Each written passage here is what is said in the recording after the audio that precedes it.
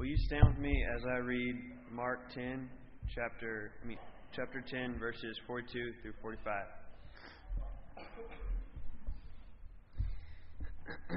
Jesus called them together and said, "You know that those who are regarded as rulers of the Gentiles lord it over them, and that their high officials exercise authority over them.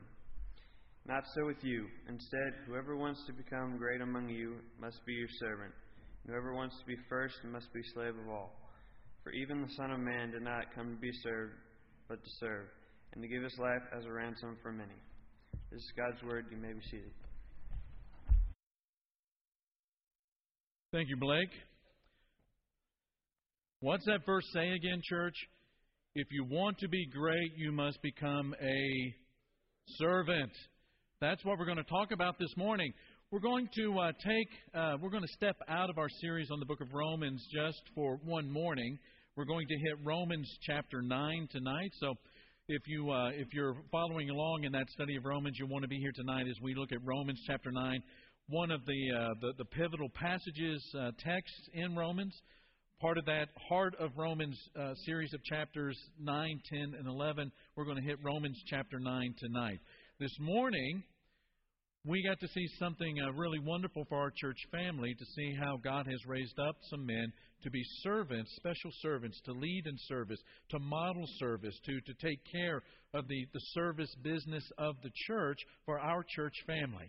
And it's also a great opportunity for us to think about what it means for each and every member of our church family to be a servant. And so we're going to begin with a word of prayer, and then we're going to jump into the study of what it means to be a servant. Father, we're grateful for the life that you give us in Christ. That life is precious and that life is special. And not because it's made enormous, but because it's made appropriately small. That our life, Father, is useful and significant because of how it reflects your presence and your gospel, and how that life is part of your will and part of your plan to expand the borders of your kingdoms throughout the entire world. We pray, Father, that we will always be modest and humble before you, and that we will not fall back from times where we are put in uncomfortable situations, knowing that you lead us into those places, Father, to serve and to bring a blessing to people, but more than anything else, to bring glory to you by revealing your nature through our service. Bless us with eyes to see and ears to hear this morning, Father. Turn toward you and be changed. And we pray this in Jesus' name. Amen. There is a story, and I don't think that it's apocryphal. I think it's probably a true story. It involves Muhammad Ali, the great boxer and a longtime heavyweight champion of the world. He was always referring to himself in the first person. You know, Muhammad Ali is the greatest. And he would always say, "I'm the greatest, I'm the greatest." In fact, it became his signature description of himself, "I am the greatest." Well, the story is told that he once got on an airplane, and when the flight attendant asked him to put on his seatbelt, he said, "Superman don't need no seatbelt." And the flight attendant said, "Well, Superman don't need no plane."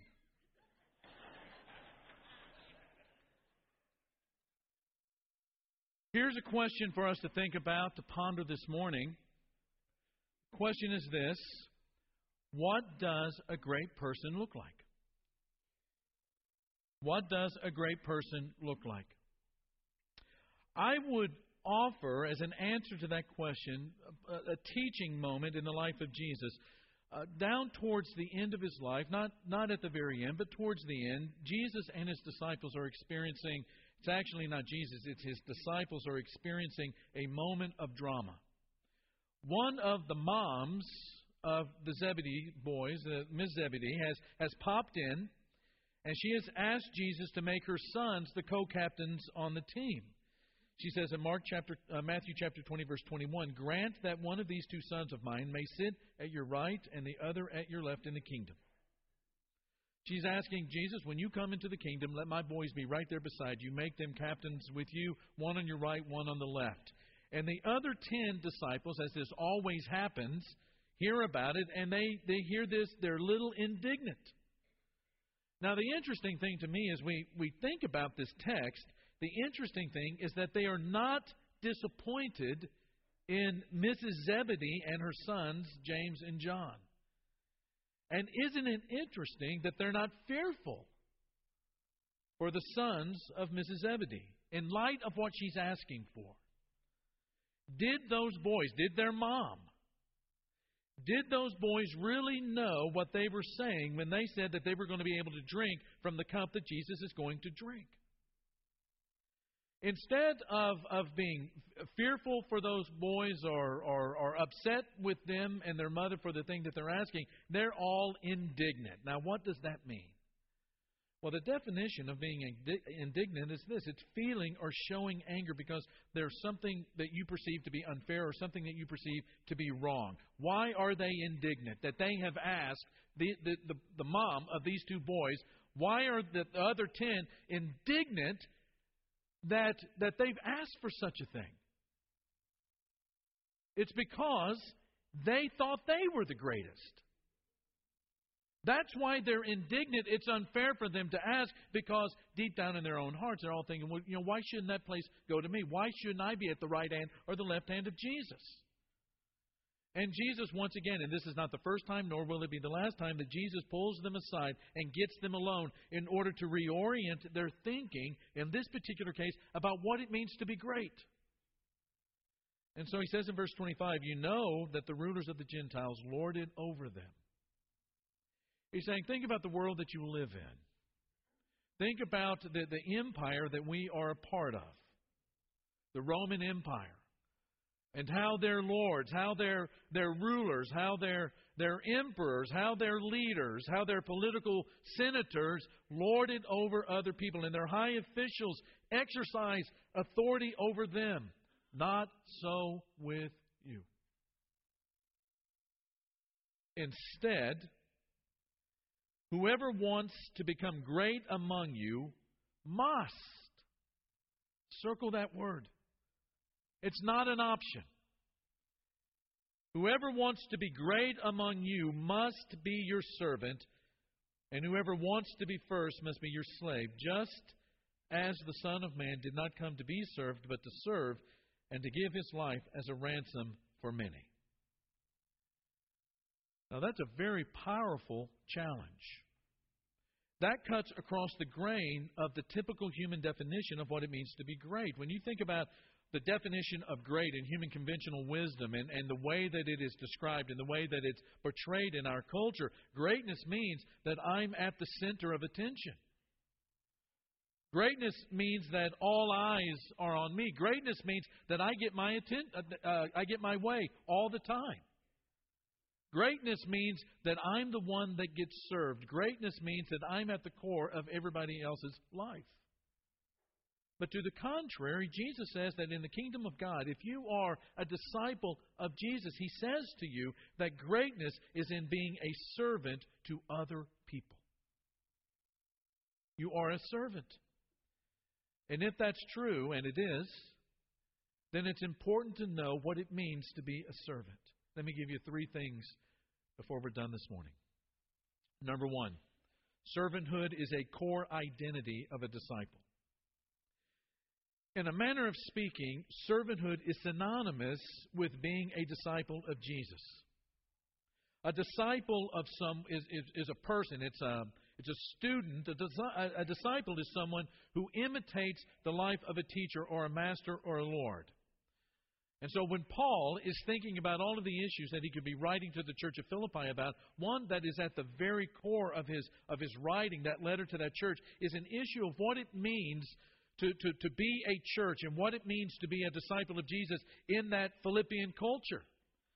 And what it means to have the mind of Christ. And so he writes in chapter 2, beginning in verse 5, in your relationships with one another, have the same, what? Mindset as Christ Jesus. So what Paul is asking them to do is to consider for a moment what that mindset of Christ is, in order that in all of the relationships that you have with one another, this might be the way that you think about people, and the way that you respond to people and their needs, and the way that you react to situations, and the way that you pray for people. He says, have this kind of mindset, the mindset of Christ, who being in the very nature God. Paul is saying, when you think about Jesus, the first thing that ought to pop to your mind is that in His very nature, at the very beginning, He is God Himself. He is God the Father, He is God the Son with God the Father and God the Spirit. He is in very nature God, but did not consider equality with God something to be used to His own advantage. And in some of the other translations, something to be grasped, something to be held on to and grabbed and clenched fist hold on to. He did not consider that equality with God something to be used to His own advantage. Rather, He made Himself what? When's the last time you got up in the middle of the night or sometime in the morning and you go to your prayers and this was a part of your prayer? Father, I pray that today You help me to become nothing. He made Himself nothing by taking the very nature of a servant, which meant that He became like a human being in human likeness, and being found in appearance as a man, He humbled Himself by becoming obedient to death, even death on a cross. Now, Paul is asking this church in Philippi to have a certain specific mindset. That is the mindset of Jesus. And he's saying, when you think about Christ and you think about the incarnation, the greatest of all mysteries, how God could become a man, Jesus did not think that equality with God was something that He should use to His own advantage, that it was something that He could desperately cling to. And in so doing, He became a human being, not the creator God of the universe, but He became a human being, but not just any human. Jesus took on the form, the nature of a servant. I mean, God is staying God, but at the same time clothing Himself in flesh. He is becoming a human being. And when you think about it, God is coming to the earth in the form of Jesus. How would you expect Him to come? As some kind of a king, as some kind of a politician, as some kind of a rich man, a great man, powerful man? But when God becomes man, what happens is He becomes a servant. That word, very nature, is one word in the Greek language. It is the word morph. And it pertains to the deepest form of character. And so what is happening is that Jesus is not just coming down and kind of taking on sort of the facade of a servant. What Paul is saying is that at the deepest core of His being, at the thing that makes Him tick, is being a servant. And when you think about it, just how important was it for Him to come as a servant? To humble Himself like that and to become a servant. Could Jesus suffer the beatings and the scourgings, carry that cross faithfully, and die on that cross faithfully if He was only an incidental servant?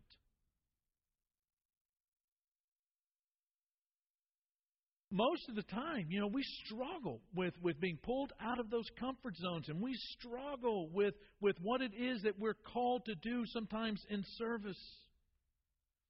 A great book, The Life That You Always Wanted, that was written by a fellow by the name of John Ortberg. He writes, I think, something incredibly profound on this passage. He says, when Jesus came in the form of a servant, He was not disguising who God is.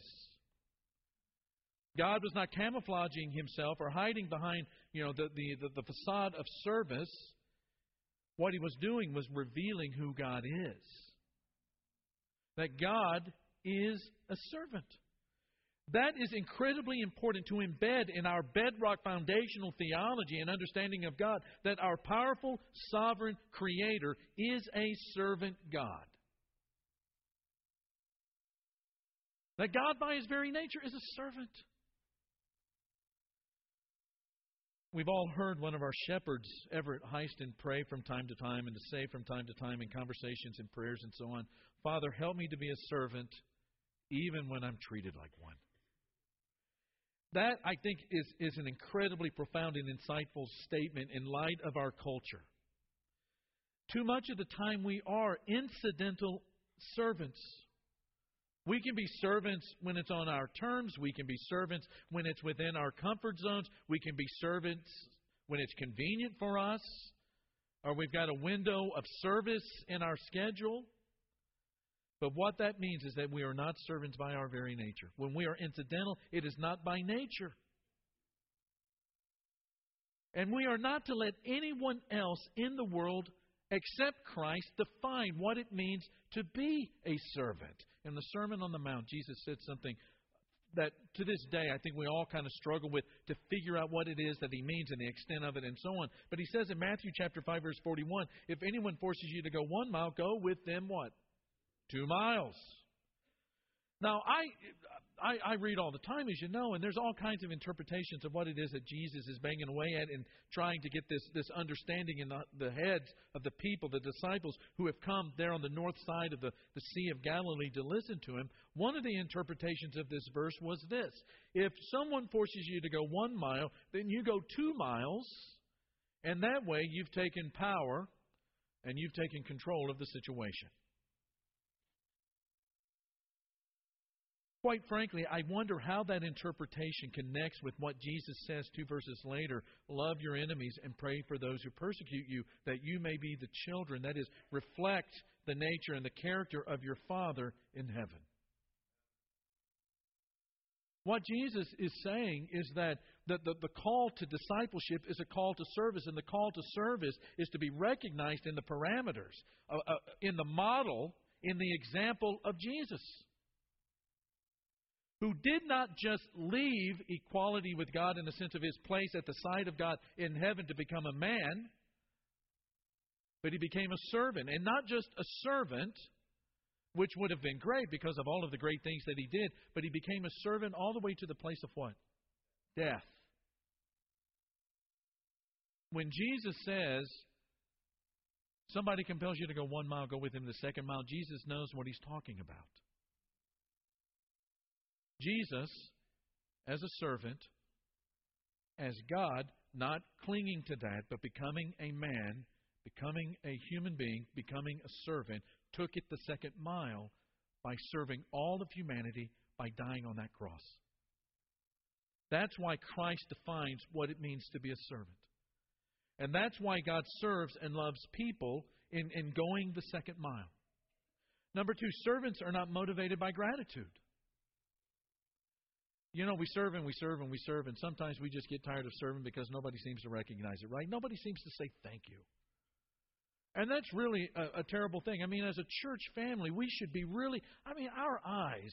One of the things that happens when you become a disciple of Jesus is that God gives you a different set of eyeballs or a different set of glasses through which to see human beings. And when you see folks that are serving and when you see folks that are exemplifying what it means to be a disciple of Jesus, we should encourage them. We should use those pink cards. John Skipworth, out of town right now, but if John Skipworth were here this morning, you know what he'd say? Find somebody that's doing something good and let them know how much you appreciate it, especially if it's service. But the flip side of that, we should recognize and say thank you and encourage those that are serving. But the flip side of that is that that's not the motivation to serve people. Showing gratitude and thankfulness is really a virtue.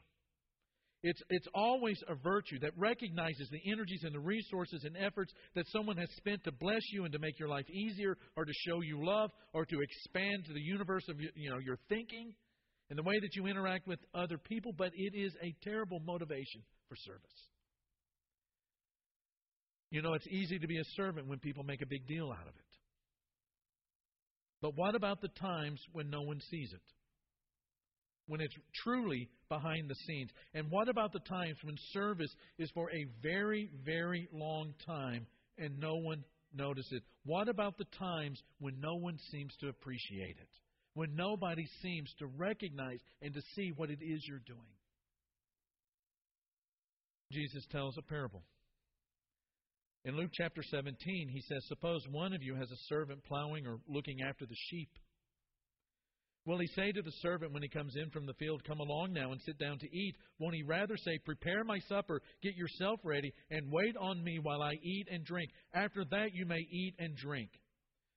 Will he thank the servant because he did what he was told to do? So you also, when you have done everything you were told to do, should say, "We are unworthy servants. We have only done our duty." One part of our prayer should be, "Father, today help me to be modest and humble before you. Help me to become nothing." Another part of that prayer should be, "Father, help me to be a servant today, even when I'm treated like one."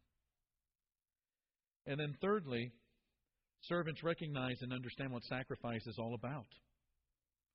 Read of a woman recently who had gone into the doctor's office, had discovered that there were some really terrible things happening inside of her body and facing really important surgery. And she asked her husband if he would, "As I go into the hospital to have this surgery performed, would you mind just taking care of the children?" And he said no, that he was going to a rally that would teach men how to be a Christian husband and father.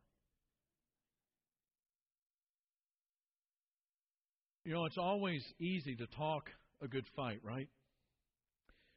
But here's Jesus who comes into this crazy, look out for number one, dog-eat-dog world, and he lives the kind of life that no one has ever seen before.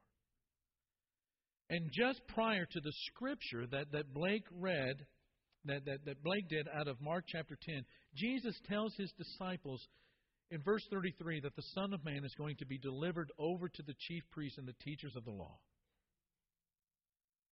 That doesn't happen unless Jesus is humble. That doesn't happen unless Jesus sees the importance of his servants, his service to the will and to the plans and the objectives of God. The Son of Man will be delivered over to the chief priests and the teachers of the law. They will condemn him to death. And they will hand him over to the Gentiles who will mock him and what? They will mock him and spit on him. And not only that, flog him and kill him. 3 days later, he will rise. Jesus' service to all of us comes at great cost. The gospel that transforms our lives, the grace that comes to us, did not come because somebody became a cultural icon in terms of power and prestige and fame and wealth. The reason that we are all here today with joy in our hearts and love in our hearts and the values of God Himself in heaven in our mind and in our soul is because there is one who became a servant and through His service broke us out of a destructive, toxic lifestyle that was about us. You go back to the original sin, and what is it? You can be a what? God. You can be God. Don't stay modest before God. Don't stay humble before God. Don't stay trusting of God. Don't serve God, but you can become a God. Don't trust that word that was powerful enough to make the entire universe. That word's not powerful enough to trust. It took service to break us out of that toxic lifestyle in which we ourselves have become God in order for us to become servants. That is to reflect the very nature of God. That the explosive danger of having ourselves at the center of the universe has come to an end because there was one who was obedient and obedient to death. And He did so in order that His life might be a ransom for many, that His life might free us up from slavery to sin in order to what? Make us slaves, make the members of our body slaves to righteousness and slaves to God, to reorient our life in the right direction again. And that's what happens when we interact with one another. We love each other, but that love is seen in how we serve one another. And go out of our way to be a brother, go out of our way to be a sister, to go out of our way to be a servant, to go out of our way to be the embodiment of Christ to that brother and sister in this church family. And the same thing happens in the community. You want a world where everybody is out for number one and looking out for themselves and all of that kind of stuff that it nearly becomes cliche, but everybody knows what we're talking about, to live that kind of life. Imagine if Jesus in the role of servant from the first century comes into our world today with all of the selfies and with all of the call to notice me and all the call to self and all the call to self-aggrandizement. Just how noticed would he be? He'd stick out like a sore thumb. Because he's telling people over and over again and living it at the same time that it's not about you. It's not about you. And we go out into that community with that kind of a mindset that says, you know what, God has blessed us with all kinds of great things. But you know what? The blessings don't nearly matter as much as the blesser does. And that blesser became a servant to a degree that I could never imagine. You know, you know me, I've got a pretty fertile imagination. I don't want to go in my imagination to the place where my sins took Jesus on that cross. But that's what he did. And in this kind of culture, to live that kind of a life that says, you know what, it's really not about me, and to back that up with love, sacrifice and generosity, and more than anything else, the words of the gospel that point us to the servant Christ, the servant God who died on the cross to save us from ourselves, to save us from our own sin, and to save us from our own toxic thinking, and has implanted in us His Spirit in order that we might be sanctified and be conformed to the image of Jesus, and to experience every blessing that is promised by Christ. That makes a difference. We're going to have an opportunity to praise that God right now. Ben's going to lead us in a song, and some of our shepherds are going to come down to the front. These shepherds are eager to lead you to the Christ, to help you understand what it means to be a disciple of Jesus. And that might be that they need to sit down and talk to you about how you become a son or a daughter of God the Father, how you become saved, how you become forgiven, how you become a person that possesses a clean conscience when it comes to God, that you can sleep at night because all of that guilt has been washed away by the blood of Jesus. And if that describes you, then allow the service of Jesus on that cross to bless you and benefit you today. Or it might be that there's some struggle that you have in your spiritual life as a disciple of Jesus, that you need counsel, that you need the prayers of the church, something that you're trying to overcome so that you can live fully what it means when John says in 1 John chapter 2, verse 6, that we walk as Jesus walked. If that describes you, these shepherds are going to be down here at the front. They'd love to talk to you about any of these issues. For the rest of us, with love in our heart and understanding what God's service in Christ means for us, let's stand and let's praise Him. Lord, make me a servant. Lord, make me like you. For you are a servant.